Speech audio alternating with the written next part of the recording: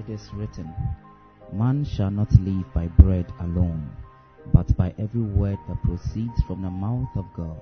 When you become born again, it doesn't matter your limitation. There is something you have to apply yourself to. If you don't have the word of God inside, you cannot do. Human beings are naturally programmed to destroy themselves from the day of the fall. The only way you can stop this programming is to fill yourself with the word of God. Be loaded with the word of God. You are about to listen to God's word for you from the man of God, Pastor Benjamin Essien of the Dwellers Gold Worldwide. Dwellers Gold is a word-based, spirit-filled ministry set to mentor generations for Christ in excellence. We teach you to know your stand in the presence of God, to live a practical Christian life with manifestation, giving glory to God. Get ready to receive this wisdom from God's word to build your life the God way. Hallelujah.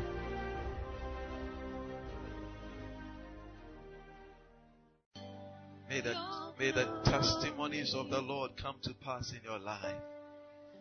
In this feast of testimony, you will live here with varieties of testimony. You will live here, and from now, every area of your life will begin to blow the trumpets of the testimonies of God. Your Christian life will be a testimony. We thank you, Lord, for the atmosphere of testimonies. In the name of Jesus. Take your seat in the high places.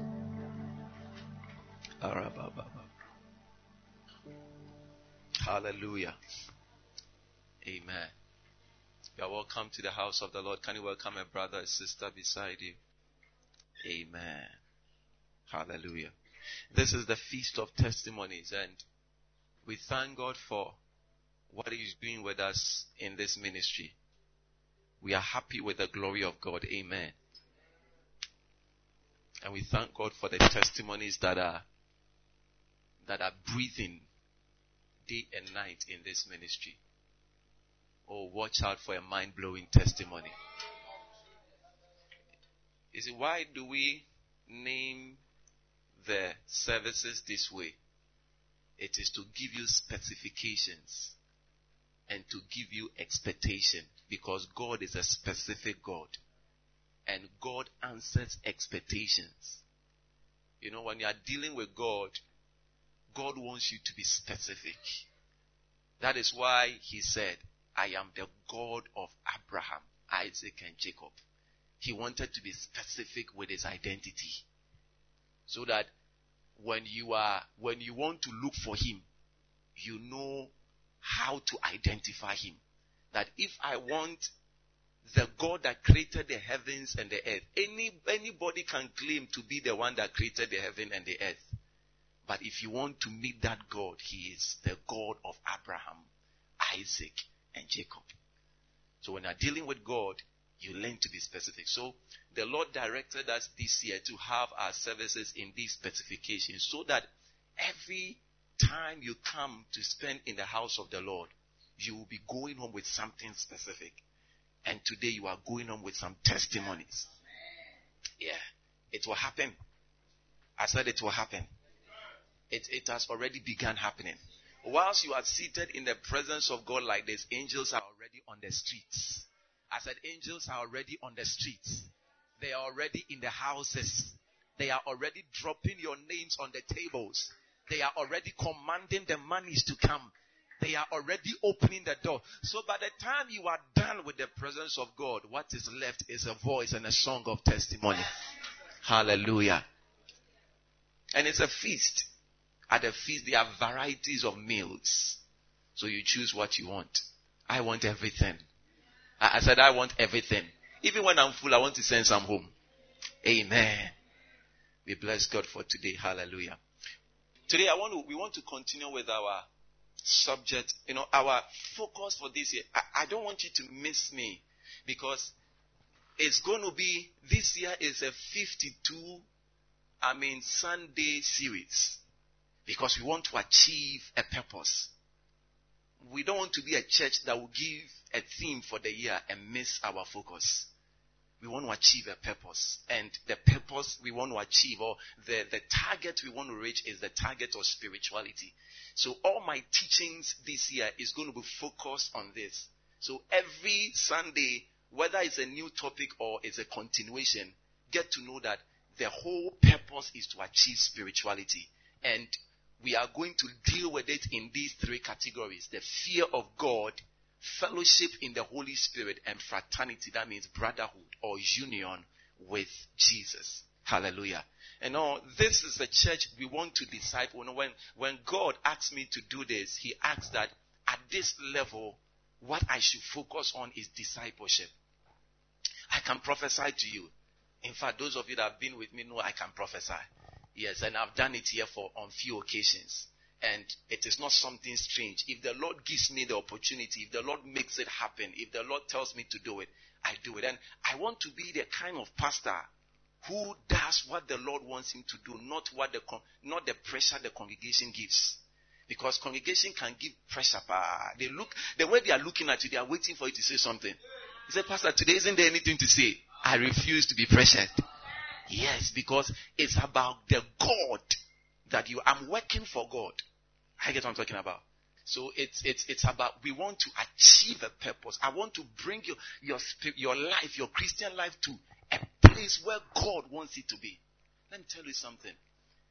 Christianity today has a lot of deception. It has a lot of lies.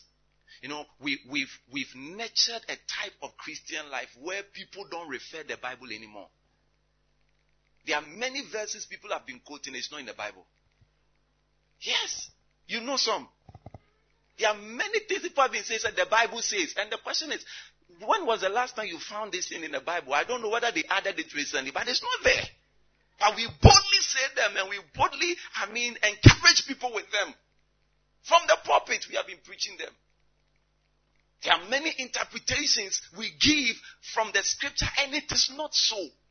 So we have nurtured a type of weakened and low-grade Christians who are only looking for butter and bread, who are only looking for success and employment, who are only looking for promotion. We are not raising soldiers. We are not raising people who are preparing for the coming of the Lord. We are not raising people who are saying, Maranatha, Lord, come. But can I tell you that the coming of the Lord is as close as the next person or the shirt or the dress you are wearing? We don't have time. So this is the time the church must be raising believers who are going to stand strong and prepare for the coming of the Lord. Because God is not coming. The coming is not for everybody. It is for those who are ready. Those who are prepared. The rapture is for those who are expecting it. What have you been expecting? You have been expecting a certain promotion. But majorly, have you been expecting the Lord Jesus to come? It is only for those who are expecting God. If you are not expecting, rapture will occur and you will miss it. Yet you are a good Christian. Yet you come to church. So we are in the seasons of the last days. Hallelujah. And you cannot miss the Lord. Amen. So today we want to continue with our discussion, and today is titled The Cross and the Man. The Cross and the Man. The Cross and the Man. And I want you to always, that's why I will encourage you that before you come to church on Sunday, try and listen to the message of the previous Sunday. I get what I'm talking about. It will help you so that when I'm continuing, I don't need to go so back. And by the end of the day, I'll be touching a little on what I have for the day. So I will encourage you that every time, it may be Friday or Saturday or Thursday, try and listen to the message I preached the Sunday so that when you are coming, at least you are abreast and we can go faster because there is more to do. There are some things I want to bring to your understanding. I want to introduce a reality to you that there is a factor of life that whether you know or you don't know, it is plain and it is the reason for your existence. And one of the factor of life is that Adam ate the fruit. Whether you believe it or not, the fruit that Adam ate is the reason you are what you are today. Yes. So whether you know that story, you don't know or whatever, as long as you are born from the womb of Eve, you belong to a certain class. that has some limitations. And if you don't get to know them, you will not understand why your life is facing some resistances, why your life is facing some oppositions, why things are going in a zigzag way. There is something you need to search for. There is a knowledge you need to get. And that is why we want to present to you every time you come here, so that you understand why you are. Your coming here is to understand life, is to understand your personality, so that you can engage the way God wants you to engage. Hallelujah. So today I'm talking about the cross and the man. But just to do a little recap from last week.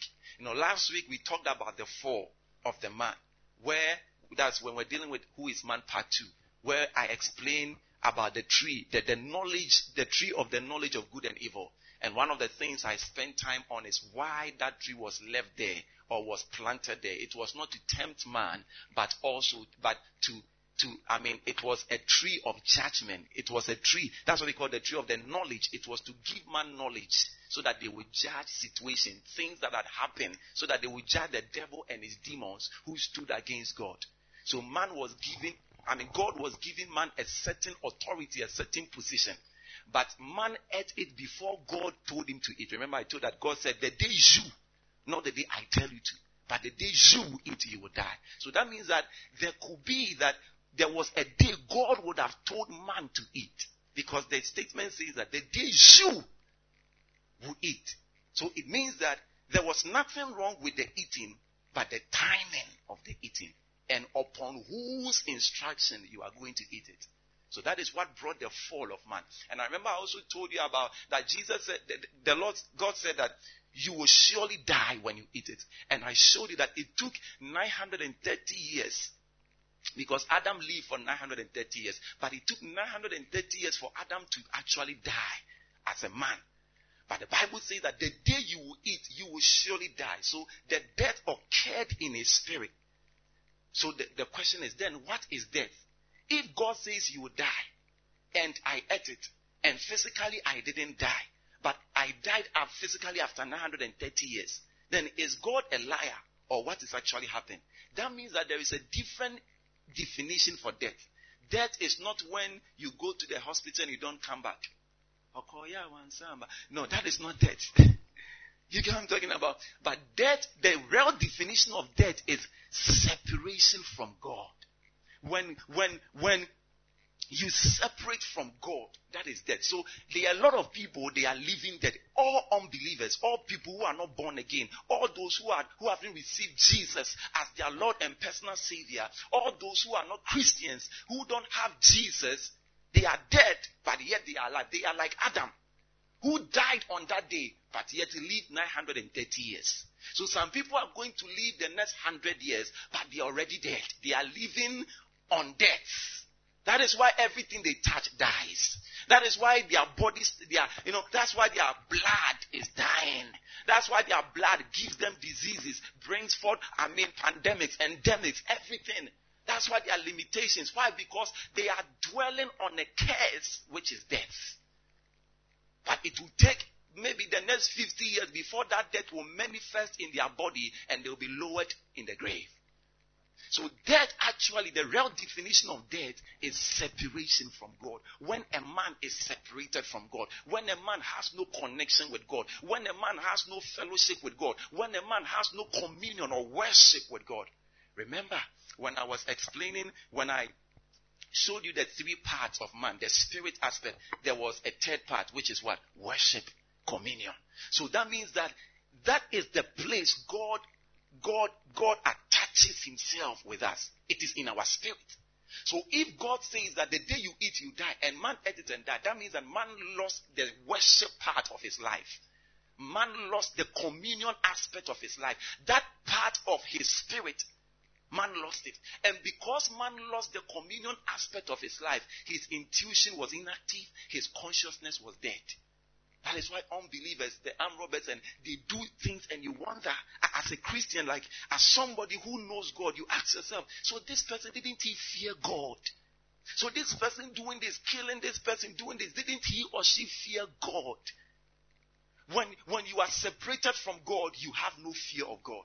So when you see people doing things that expresses lack of the fear of God, it means their spirit is dead. When you say your spirit is dead, it means that you have lost touch with God.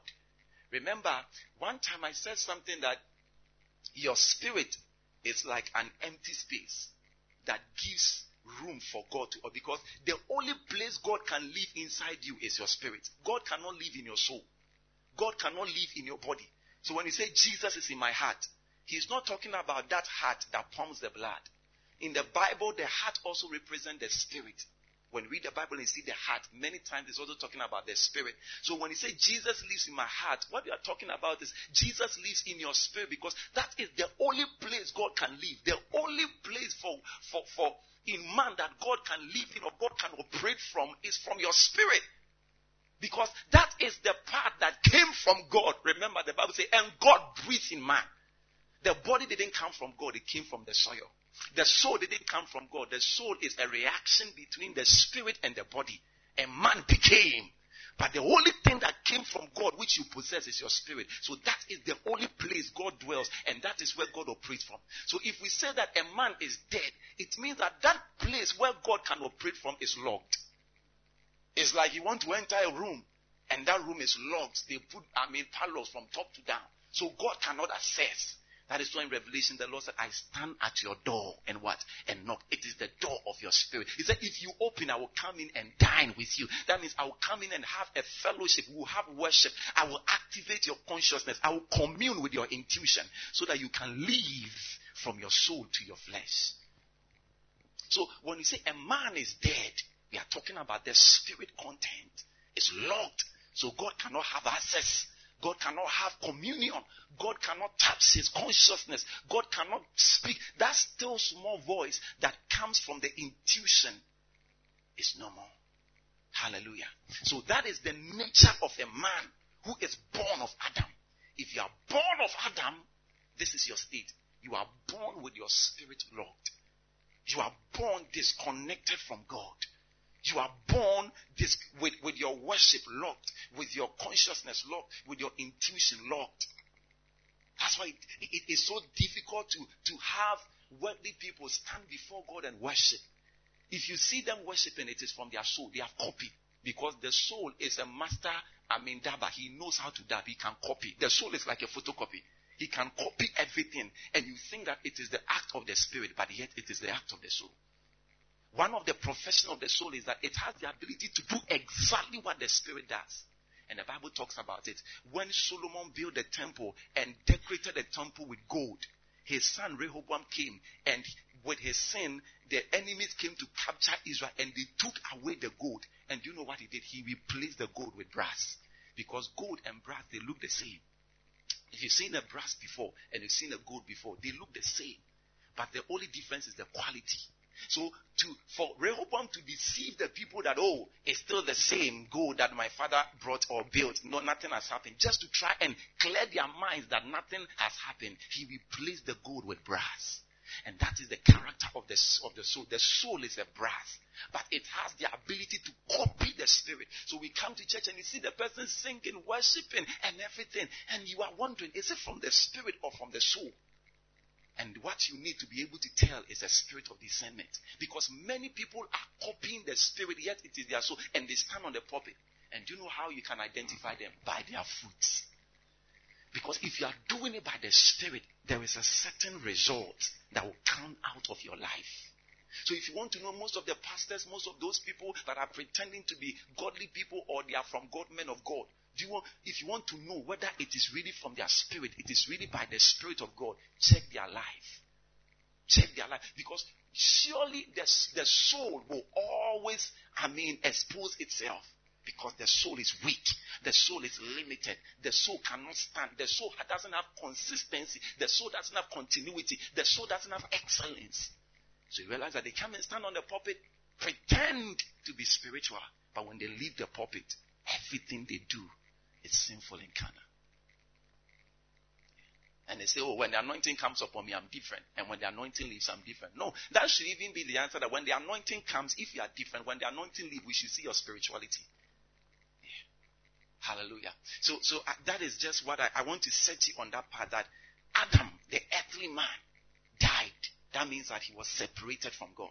Now, from that point, when things happened like that, and Adam began to give birth, Cain, Abel, and you see, when Adam gave birth, the thing that happened there, it looks like the only thing they saw was they were naked.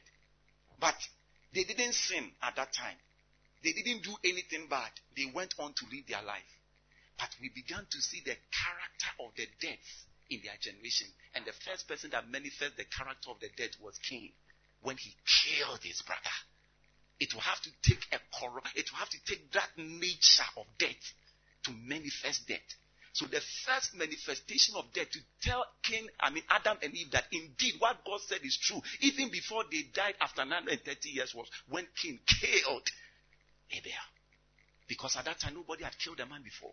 So how come there is a killing of the man? That means death is present. If a man can die, then death has come into the context of man. Yeah. Because when God created Adam, he didn't talk about death to Adam. He gave Adam everything, gave him dominion, gave him access to everything. He didn't talk about death. That means that death wasn't present in the atmosphere of man. But when Cain killed Abel, it was a sign that now death has come. Because you have ate the fruit, and I said, surely you will die. You cannot escape from God. If God says you are cursed, you can own the whole world. But there is a curse that will surely manifest in your life. Amen. So today we are dealing with the cross and the man. Now, the cross is the decision line from the earthly man. Remember on our recap we talked about the earthly man and the heavenly man. So the cross is that decision line that you travel on to change your position from the earthly position, the earthly identity, to the heavenly identity. So, right when man sinned in the garden and man lost that fellowship with God, the Bible makes us to understand that God didn't leave man alone. God still pursued man, trying to bring a restoration, trying to reconnect with man. So you realize that God and the devil also, because the devil has gotten access into man, he also wanted to maintain his position. So you realize that when Cain killed Abel, it is a sign that the devil wants to tell God, anything you introduce as a redemption, I will kill it. That is why anytime you become like very consistent with God, like you want to stop sinning, it's like there is pressure, there is tension. It's like things begins to attack you. Anytime you want to be consecrated to God, anytime you want to make a decision to serve God, it looks like things begins to go bad. The more you are going deeper in God, the more difficult things become. The devil is telling God, I told you from the garden that now that I have found my way in this your man, whom you wanted to judge me, I will not allow you to restore. So Abel was somebody who trained himself to love God, to bring a restoration. But Cain got the part of the dead. So Cain killing Abel was God, the devil telling God that I won't let you restore man. So right from the Garden of Eden, we saw examples. We saw templates. What was one of the templates? When Egypt captured Israel. Because Israel was also one of the formulas of God to bring deliverance to man. He said, Israel is my firstborn. And when Egypt captured, Pharaoh is a dragon from the Red Sea. He's a representation of the devil. He is God, the devil. So he captured Israel, the firstborn of God, the seed through whom God will bring deliverance. Because God said to Eve, he said when he was giving the judgment, he said that the serpent will bite your heel and you also crush his head. So when the devil heard that, he understood. He understood what God was saying, that he knew that then out of Eve will come a deliverance and a redemption. So that means that there is going to be something Eve will bring out. So I must monitor Eve. That's why the devil because he knows that the deliverance of man will come through Eve. So he has monitored Eve right from the garden. So when Eve gave birth to Cain and Abel, said, which one of them? He saw that Abel was trying to align with God and he killed Abel. Then we went on. Now, as Eve kept on multiplying, the Bible says Seth came, and out of the generation of Seth, Abraham, and out of the generation of Abraham, Israel, the children of God formed. He saw that no, deliverance will come through Israel. So he captured Israel in Egypt. He won't let it go. And God said, let my people go. I have a destiny over them. Out of them will come. So the devil wanted to use Egypt to crush Israel. So that God's redemption, God's salvation power through Jesus Christ will not materialize, because Jesus could not be born by any other person, any tribe apart from the tribe of Israel. Because God told Abraham, out of you will come the Savior. So the devil wanted. The devil is the greatest analyst or whatever you call them. Yeah. Analysis in the world. He knows how to calculate. He can look at you and say, he doesn't know, but he can calculate your life and come to the perfect end. So he saw that Jesus will come out of Israel. So he captured Israel. And God brought in an intervention. And through all the journeys of Israel, the devil tried to corrupt them by introducing other gods. So everything that happened to Israel, it was to stop God from establishing the cross. So when you read from Genesis to Revelation, it's a thread. It is not one book different from the other. It's one story. It's a full compendium of the works of God, the deliverance of God to restore man back to the garden. So Adam fell in Genesis, and by Revelation, God had a restoration. And I'm going to show you. So when you read everything, Leviticus, one of the places you don't want to read is 2 Chronicles, 1 Chronicles, Leviticus. Because he said that those places, and Eve gave to this. About 20 chapters, it's all about give birth to this, give birth to this, give birth to this. To do my jumbo. But you see, those give birth to this, it is part of the whole activity of God to redeem man. It's not there for their sake.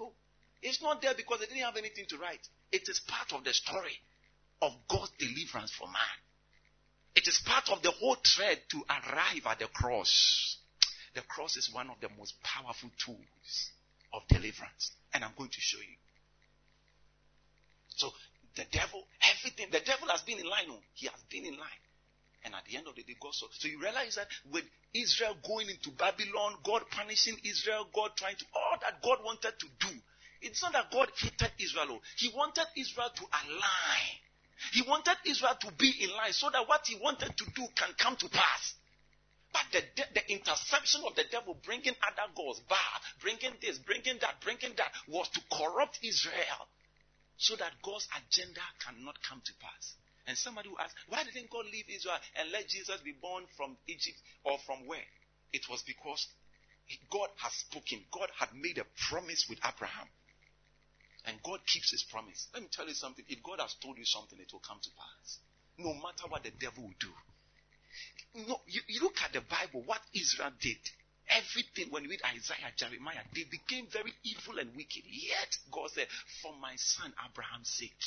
You see, if you can be faithful with God, it doesn't matter the tumor or whatever your generation, the devil does, God will bring a redemption. Yeah. And on and on and on and on. I'm coming somewhere so that I arrive at the cross and we start from that place. On and on, God taking Israel to Babylon, try to punish them a little. He will punish them after 70 years and they will come to their senses. And somebody will rise. Daniel will pray, God, we are sorry, please forgive. And God will bring them back. They will go and fool again. And God will allow the Romans come and punish them. Then they will come to their senses and say, we are sorry. And God will bring them back. You see, that thing that you read in the Bible, those stories, it is all coming to one place, and that is the cross. Because the cross is the only place of rearrangement in the order of the spirit. Yes, God was doing something. It wasn't just a story that is happening. God was doing something. He wanted to put man in the right place so that Jesus can come forth, who is our deliverer. And now, in the book of Matthew, the Bible said that God appeared unto a woman and said, thou art blessed among all. I want to do something. And what I'm going to do, it is bigger than you want to marry and give birth. I want to borrow your womb and do something mighty. May God borrow your womb. I said, may God borrow your womb May God borrow something about your life and use it to bring deliverance, and use it to bring increase, and use it to bring glory to his name and to the family and to the earth. Imagine the millions of women on earth. How did the voting occur in heaven that the Lord fell on Mary? Oh, Jesus. Things don't just happen. Which people accepted? How many people sat down? The Bible makes us wonder there are 24 elders. They are the judges of the systems of the earth. How did the voting go? Did any of them reject? How many of them agreed that let's use the womb of Mary? How holy was the womb of Mary? To the extent that among the billions of women on earth, they bypassed everybody. Elizabeth was there too. Why didn't they exchange? Why didn't John the Baptist come from Mary and Jesus come from Elizabeth? Because Elizabeth was a righteous woman. There were other women also there. The Bible talks of Salome. They weren't born after Jesus. They were all older than Jesus. The Bible talks about all of them. How come Mary was chosen? May you be chosen in the court of heaven. Oh, come on, somebody. I said, may you be chosen in the courts of heaven. Yeah, there is always a matter in the heavenlies. They are always debating things. Case agent, so they will go and come back. May your case not take long. I said, may your blessing not take long. Yeah, you must put your life in line. Oh, so that the moment your matter drops on the court, and say, he's already in line, give it to him. And the angel appeared. Thou art blessed among all. We want to borrow your womb. We want to bring that thing the devil did in the garden. Your womb is going to be the source of restoration. He said a child will be born. They have spoken about him right from Genesis. The prophets have mentioned him. When you read the book of Isaiah, the book of Jeremiah, when you read the Psalms, they've talked about him. Now it is time. You are the one we've chosen. We want to bring him out. And now Jesus was born. Remember, when Jesus was born, just as Egypt tried to enslave Israel, and God performed a wonder, killing all the firstborn and delivered Israel. This time, it was God that took Jesus back to Egypt, and he was telling the devil, capture him again, let me see. He said, you punished my children Israel. You made them labor and work. Now, I'm bringing my son. Take care of him, nurture him, because somebody wants to kill. So, Egypt was paying for what they did to Israel. On Jesus. They were paying. And the Bible says Jesus lived in Egypt for about 7 years and more. And Egypt took care of Jesus, nurtured Jesus, fed Jesus. Until one time the Lord appeared back to Joseph and said, the one that seeketh the life of the baby is dead. Now you can't go back. What was God doing? In all the nations in the world, couldn't God have taken Jesus there? Why did he take Jesus to Egypt? It was prophecy.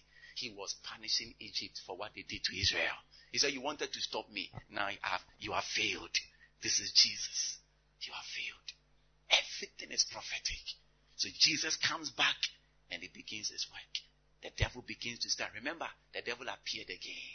Now, John the Baptist was baptizing. He sees Jesus and he says, this is the Lamb of God that taketh away the sins of the world. Do you know what he was saying? He was prophesying. Remember Abraham, when he wanted to kill Isaac, when God said, bring me Isaac, and he took Isaac to the mountain. Last week I talked about this, and he was about to kill Isaac, and God said, stop. Now I know that you fear me. And the Bible said there was a lamb that was provided in exchange. That lamb is what John the Baptist was talking about. The Lamb of God. Because that lamb was slain on the mountain by Abraham. And when John the Baptist saw Jesus, he saw that lamb in him. He said, Abraham will slay you.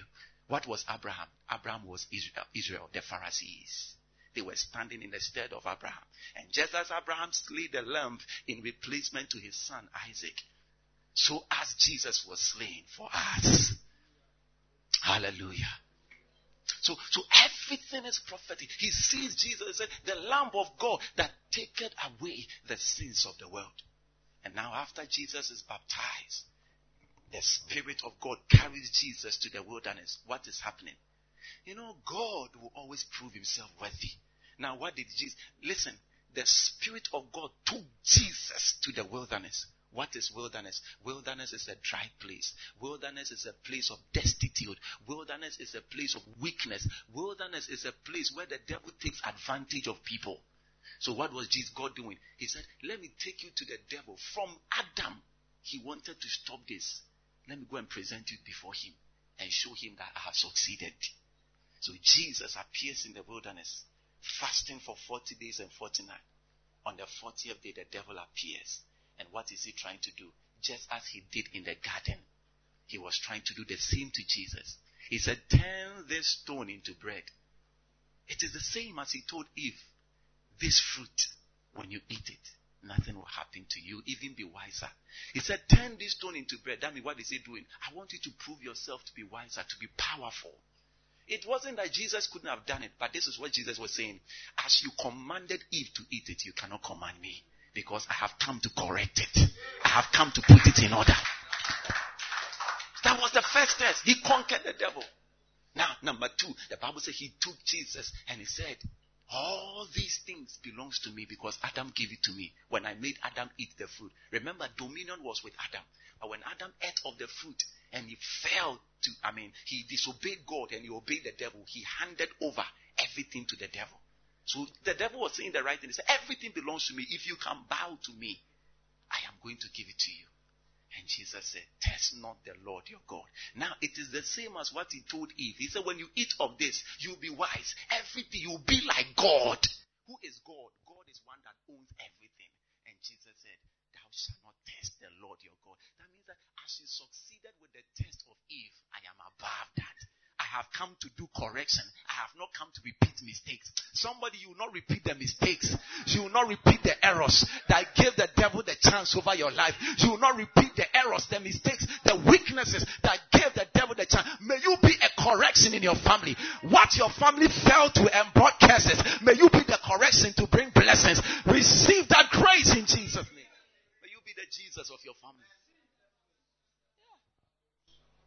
And the devil went forth to try again. The devil never gives up. I remember I always tell you, I learned not giving up from the devil. He never gives up. And he came again, brought Jesus to the pinnacle of the mountain. And he said that the Bible says, he said, it is written.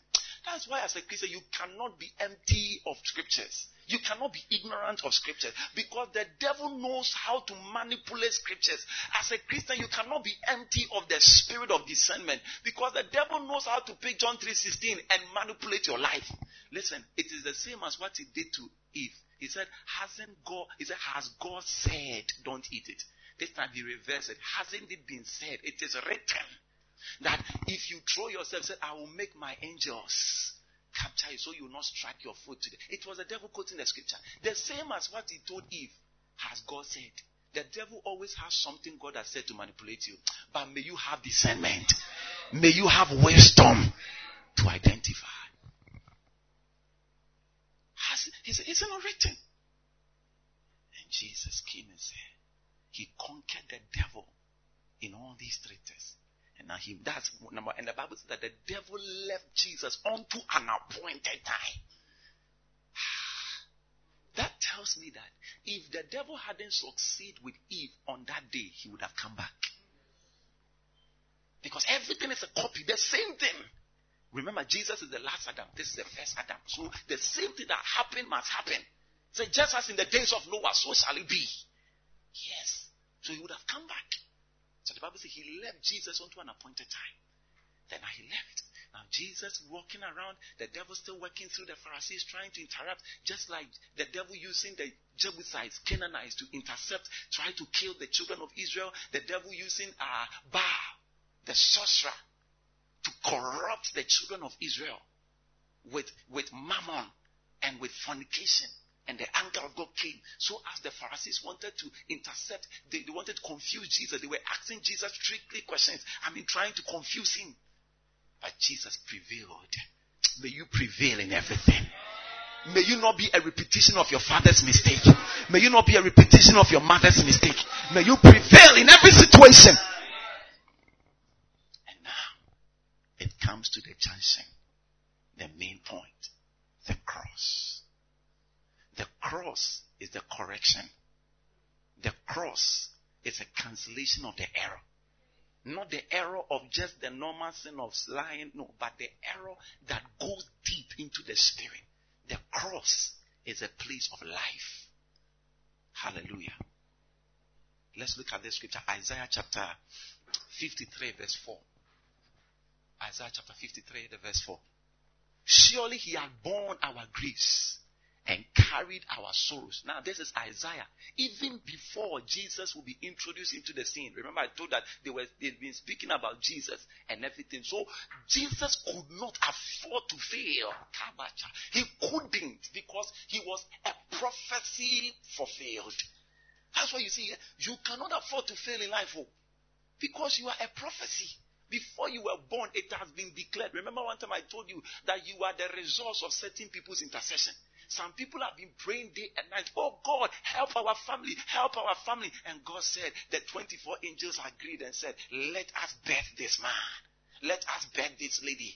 It's an answer to an intercession from your mother, from your father. He said, Father, forgive me. I have done the wrong thing. I have brought error to my family. I have brought this to my family. And God said, the 24 elders agreed. Then we are going to give you a sign. If God wants to make correction, he gives signs. Yeah. Anytime God wants to correct an order in the spirit, an order of life. I'm not talking about just correction of I've forgiven you. No. If God wants to correct an eternal order, he gives a child. That's what the Bible says, that the fruit of the womb is the blessing. Not a blessing of, oh baby, I've gotten a child, I have to. No. It is something bigger. So you see, can I tell you something? If you mess up with your son, if you allow your son to mess up, God will judge you. You see, on the judgment day, one of the group of people God will spend time with are parents. Parents are the result of the destruction of the earth. Yes. God will spend time with them and judge them well. Yeah. You cannot afford to let your child go wayward. Never. It is not possible. It is not possible. Because that child is an answer. That child is a vision, is a purpose of God in this world to fulfill something. So if you allow that child to mess up, you just, do the child anyhow, just allow the child to do anything, and the child grows and you come and tell you in front of your face, I won't go to church. You can go, I'm waiting. And you don't slap him. God will judge you. That slap is a holy slap. You must slap him and grab him, put a chain, handcuff on his neck and say, come on, let's go. Who are you to say you won't go? Where did you come from? You came from me. Yeah. When we are teaching children, and then, God will judge you. Slap him. Let him come to his senses. Then now you take his name before God in the spirit. Say, in the name of Jesus, Father, I've done the physical slap instead of the spiritual one. Yeah. I tell you, young people, if you grow, you marry and you give birth, and you allow your children to mess up, God will judge you. God will judge you. You may go to heaven, but the way God will judge you, heaven, you may not even be happy. Yeah. Yes. You cannot afford. I thank God for my parents. I thank God. I remember one time we came to church in our Old Testament. We came to Sunday school. Then my grandmother, we stayed just a house behind the church. Just a house behind the church. That's where my grandmother or our family house was. So, I had a practice. Those times they used to show Journey to the West on Sundays. Hey, Sheffield. So we'll come to church. Now I was young. I don't know. I cannot recall, but I was very young. Now they'll come and drop us in the, when I come to church, the whole family. So you come and drop us in church. I said, the Mirror Sunday School. I said, me Rev Sunday School. Then I will dodge and go home, go to my grandmother's place, and I'll go and worship. Then I have monitored the time. I know when church will close. So just before church will close, I ran back because it's just a house behind the church. Those who know, that place. We stay just behind the church. Behind where Eben they stay. Rosemont they stay. Just that house behind. So I would just come. So I did it perfectly until one day. I don't know what happened. That was the judgment day of God. I think I got so interested in the movie. And even after the movie, I was just there chatting. By the time I realized they've closed, they were looking for me. They didn't find me. They've left home. Now I came. I thought I was doing it again. This time I came, the church was empty. I said, right in my room. Hey, that day. That was my repentance. My mom came back looking for me. I know the ladies, the women. Hey, me bow. So I found my mom. And I found the way she looked at her, I know that there's a tiger in the house. Hey! I dropped home. They asked me the first question, where did you go? I said, I wanted to lie. I said, oh, my grandmother called me. They wanted me to do something. The first one, kneel down. Lift your hand. I will continue. The rest was, that was when I repented. And gradually God found me. So you have a responsibility for your children. You cannot let them go wayward. Okay, so now we're talking about the cross. Now, the cross is the most important in your Christian journey. Now, let me say something over here. I wanted to do a little bit of history concerning this, but maybe time will not permit me. But let me just mention this, that understand me very well. Jesus didn't give the cross to the church as the symbol. The one who chose the cross as the symbol of the church is one Roman Caesar or Roman emperor called Constantine. Now, it's a history. It's a history. When you go to check Google, you'll find it out. Now, the cross wasn't given by Jesus as a symbol to the church. The symbol of the church is one thing. And it has been there from Genesis, right from the Old Testament, even till the time Jesus went to the cross. The symbol of the church is fire. That is why in the upper room, when the Holy Ghost came, it was not the sign of the cross that came on the apostles, but what came? The symbol of the church is fire, not the cross. Now, I don't want to go into a lot of the story because I don't have time. Now, Constantine made the cross the symbol of the church. Before Constantine, this emperor made the cross the symbol of the church.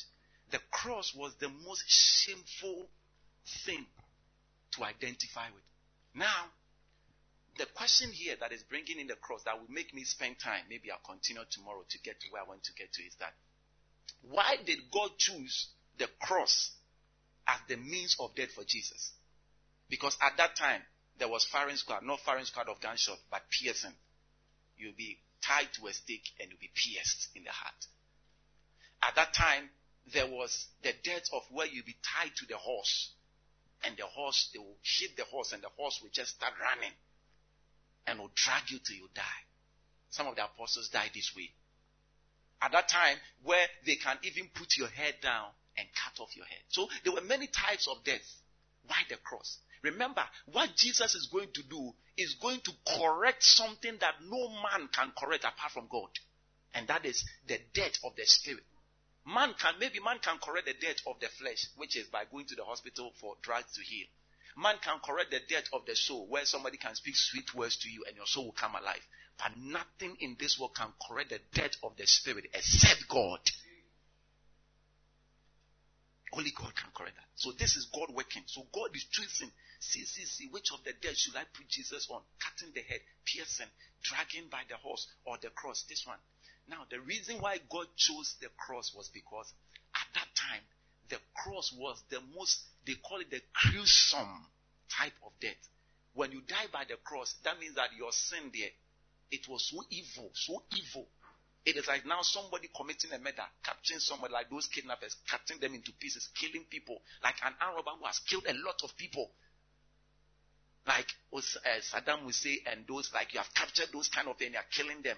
Those times, the only type of death will be given you is the cross. So the cross was the highest, the most, painful type of death you can ever be subscribed to. And it was introduced by the Greeks. It was mainly amplified by Alexander the Great. And the Roman Empire, the Romans, they made it even more bigger. So at that time, it was the Roman Empire. They were ruling the whole world. And they chose that the highest type of punishment should be the cross. So God is saying that if I want Jesus to pay for the sin of Adam, because you see, every sin is judged. There is no sin that goes scot-free. Any sin that is committed, God will judge. God, because God doesn't like sin. That's when the devil sinned, God judged. The demons, all the spirit, God judged. When Adam sinned, God threw him out. So God doesn't like sin. So anytime sin appears, God will place a judgment. So now, Jesus is coming to pay for the sin of Adam. Remember, the sin of Adam is the sin of every man, because every man came from Adam. It was the sperm of Adam that brought all of us. It was the egg of Eve that brought all of us. Without Adam, you are not. So you are Adam. So now, so that is why everybody has a sin. So you are, whether you sin or you don't sin, if you are not born again yet, you are a sinner. Sin is a position. Sin is an identity. Just as you are a man, so every man is a sinner. You are not a sinner because you have said akwasiabwa. You are not a sinner because you stolen. You are not a sinner because you fornicated. You are a sinner because you are a man. Because every man is a sinner. Sin became our identity when we ate the fruit. It digested into our soul. Every man is a sinner. So now Jesus was coming to correct that. Jesus was God. God is spirit. So only Jesus can correct this spiritual thing. So God is choosing the highest type of punishment in the realm of man. Oh, where we are going, I pray that you understand. I don't know, but I'm beginning to feel something. Open your spirit. Now, Jesus is coming to correct not the sins of the Pharisees, that they are hypocrisy. No. Because if Jesus was correcting the sins of the Pharisees, then the sins of the Egyptians at that time would still remain. Because Pharisees were Jews, Egyptians were not Jews. So if Jesus wants to correct the sin of the whole world, he has to go back to Adam, because Adam is the first man. I get what I'm talking about. It's like you are solving maths, and you are solved, then you come to the answer and you realize that you are wrong. Now, if you want to do things, if you want to correct things, where will you go and start from? You go back to the question to find out whether you have missed a preamble, you have missed a constant or a factor. Then you start from there again. If you try to correct it from the middle, you may come back to a different answer, but yet you are wrong. So if you want to correct that mathematical formula or that answer, wrong answer, you have to go back to the question from the first thing you wrote to solve the question. So Jesus had to go back to Adam to solve the problem of sin. So he wasn't dealing with the sins of the Pharisees who were attacking him, or the sins of the Egyptians, no, he was dealing with the sin of Adam, the disobedience of Adam. Remember, now something happened. That is why when Jesus was about to go to the cross, when he saw it in a vision, the highest punishment, which is the cross, he went and prayed that, Father. So Jesus nearly became like Adam. He said, this is too much for me. I want to disobey like Adam, but I choose to obey. Not my way, but your will be done. Adam went for his will, then he failed. So when Jesus was presented with his will and the will of God, he said, no, the correction I'm about to make, the mistake was made by the will of man. If I want to go by my will, I'm going to repeat the same mistake. So I want to choose the will of God. May the will of God be for you. So now he went to the cross. Now this is what I want to show you. So I'm talking about the cross as, are you following? I'm talking about the cross as it was there long time before. So that is the highest type of punishment. So now this was how the cross was. Now this was how they did it, the Roman Empire. When they are going to crucify you, remember they went to Pontius Pilate. Pontius Pilate said, I don't find anything wrong. Then the Pharisees charged them. Pontius said, okay, go and kill him.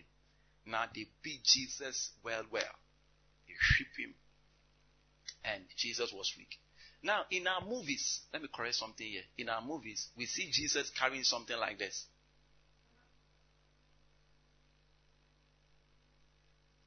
Right? Which is the cross. In the movies. But can I tell you it's wrong? Now, this was how the Romans were doing the crucifixion.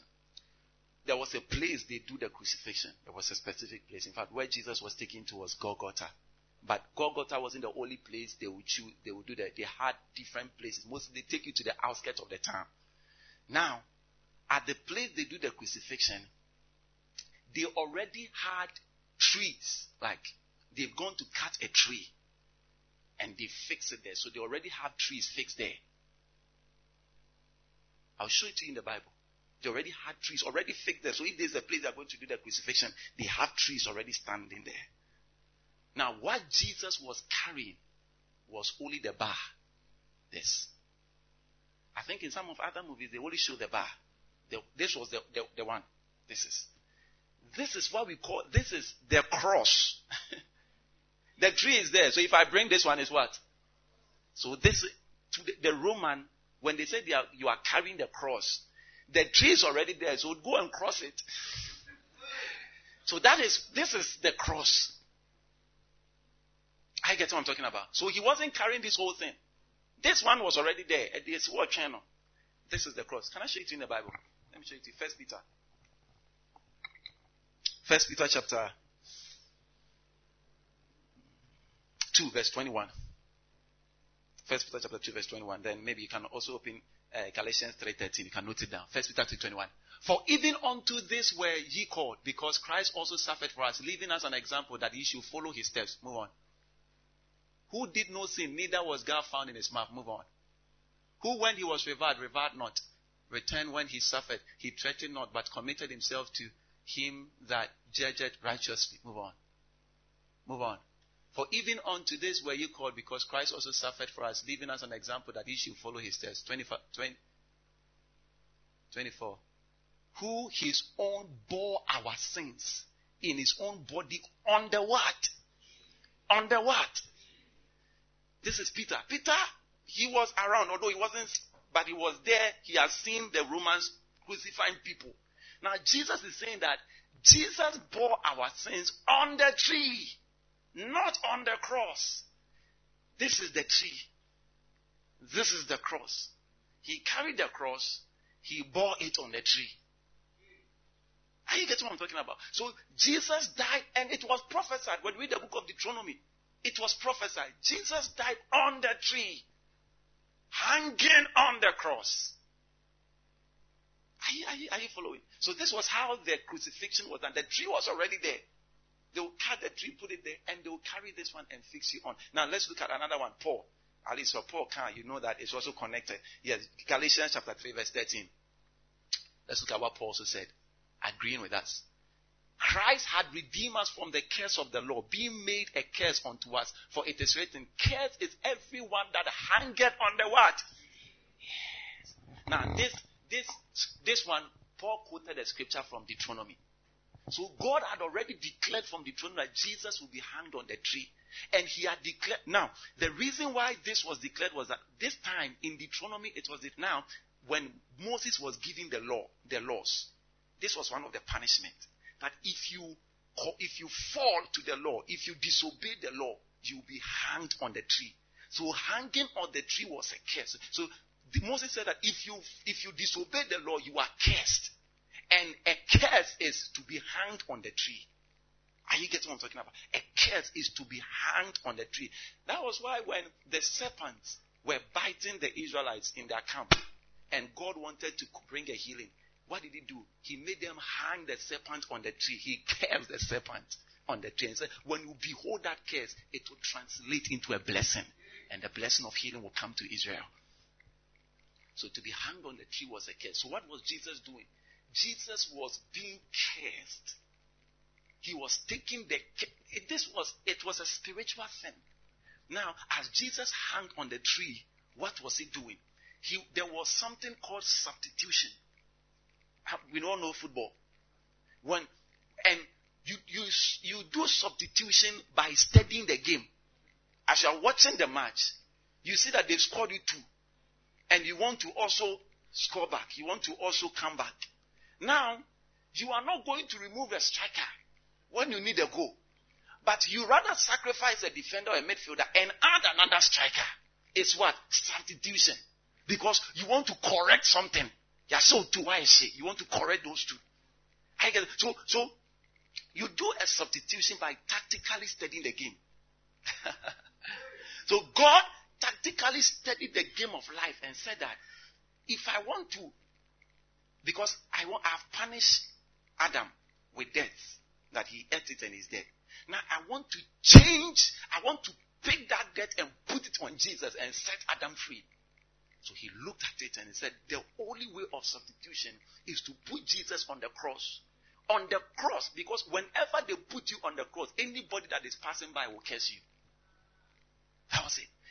When they put you on the cross, it means that you have done an abominable thing. You deserve a curse. So whenever they put you on the cross, that's what about when Jesus was hanging on the cross, the Pharisees were cursing him, they were spitting, they were mocking him. Because when they put you on the cross, anybody that will pass by that area will curse you. It was a curse. And this was it. As men were cursing Jesus, the curse on man was being, Jesus was exchanging. Because a man is cursing Jesus. That means he's putting his curse on Jesus, and Jesus is putting his blessing on us because Jesus never sinned. So it was a tactical thing God was doing. God was doing a tactical thing. So that's why he chose the cross. So that man can curse Jesus. Because Jesus never sinned. He never did anything bad. And he was punished. So he was a blessing hanging on the tree. So as man released curse on the blessing comes back to man. It was an exchange. Then when Jesus died on the cross, it was complete. Now the exchange was done. The exchange was done. And the Bible said that Jesus went to the grave. He went to meet the devil there. He said, always you have been coming here. Now I've come here too. And over there, he dealt with them. The Bible says he made an open spectacle. I'll talk about that one another time. See, that devil that you are afraid of, he has been beaten. That devil you are so much afraid of, rough. In fact, Jesus beat the devil in front of all the demons. Now, remember I told you that the cross is the bridge to switch from the earthly life into the heavenly life. Now, look at how the cross is. This is earthly life. First Adam.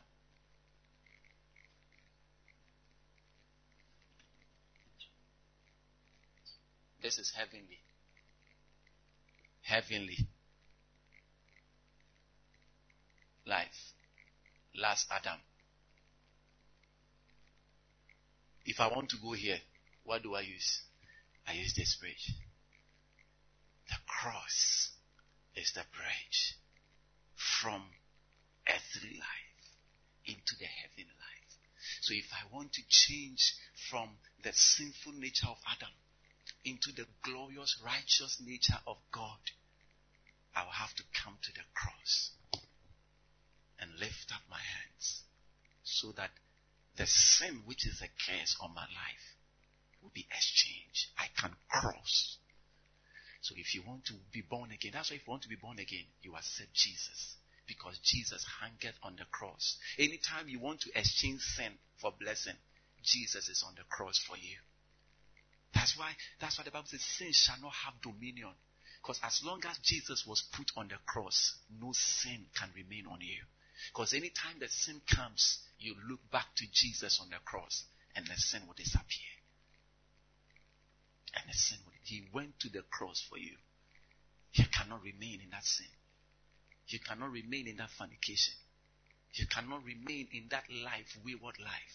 Because Jesus went on the cross so that sin will lose its power over your life. You cannot go to hell because of sin. If you go to hell for another thing because you have chosen. But if you go to hell because of sin, you have made a mistake. Because Jesus came to take away sin from the surface so you can freely walk into heaven. Sin has no dominion over you. Don't sin to hell because sin is not powerful. Sin is not strong. How long can sin stay on you? After 2 months, after 1 month, as you pursue the heavenly life, sin will drop off. You realize sometimes when you begin to struggle with certain things and you are really serious to overcome it, after 1 year, 6 months, then you see that you are gaining strength because sin is weak. The reason why that sin is already there is because you've not seen the cross yet. You've not seen that Jesus has been there. When you behold Jesus on the cross, sin will run away. Sin is not strong. That's why you don't sin every day. You sin on certain occasions. You only sin when you have the opportunity to steal. You only sin when you have the opportunity to fornicate. It's not every day. You don't sin 24 hours a day because sin has been broken. So you can overcome it. You can drop it. Let's close with this. And having despoiled principalities and powers, he made a show of them openly, triumphing. Anytime you see this scripture, as you are reading about it, you see this scripture, pause and shout, "Hey! Hey! Hey!" And shout. Let the devil know that you understand it. That you know that this was the place Jesus slapped him. Yeah. He said, if you have another version, you can get it for me. And having despoiled. When despoiled, no, as a younger ones, who another version there? Let me close with this. Principalities. The devil, Jesus lined all of them up.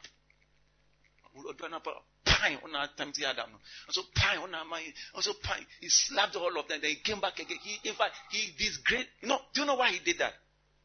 At that time, you see, at that time, everybody was watching him. Because at that time, when you die, all those who died before Jesus resurrected, they were in hell.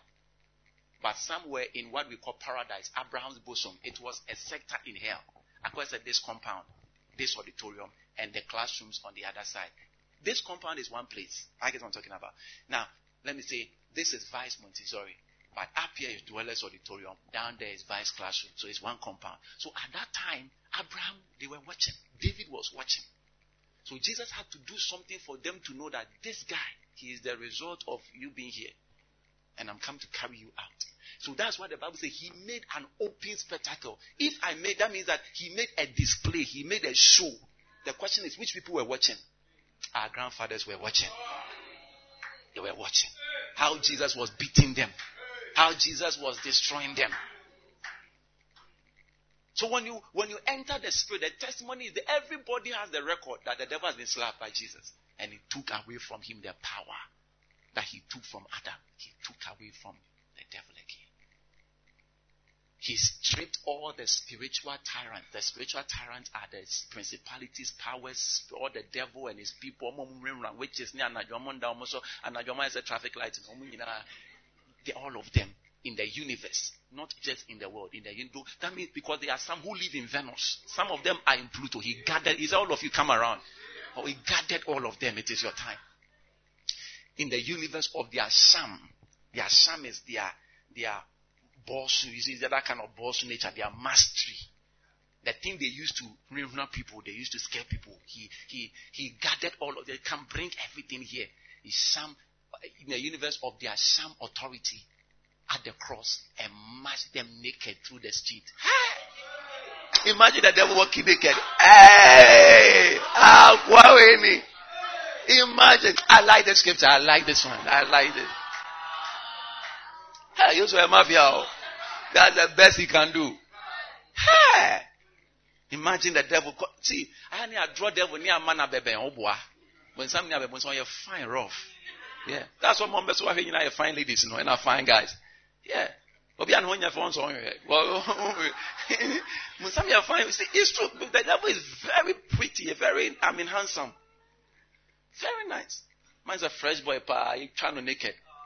Then we line them. Abraham is watching. David is watching. I'm like, yeah. That's what happened. That's what happened. All of them. The demons, the devils, witches, everything. So they have no power over you. When you have a dream and a witch appear, tell him you have been disgraced. You have no power over me. When anybody appears in your family and said he is the witch, he is the reason, tell him, tell her that this happened. Quote this scripture. This scripture should be one of your best scriptures. Colossians chapter 2 verse 15. You were naked one day. Every demon shall be naked before you.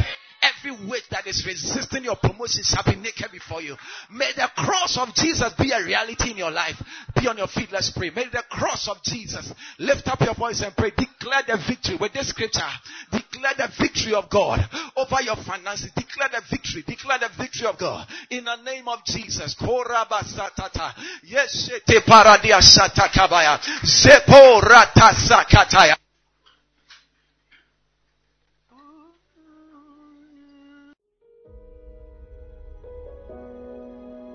We believe you have been blessed by the word this day.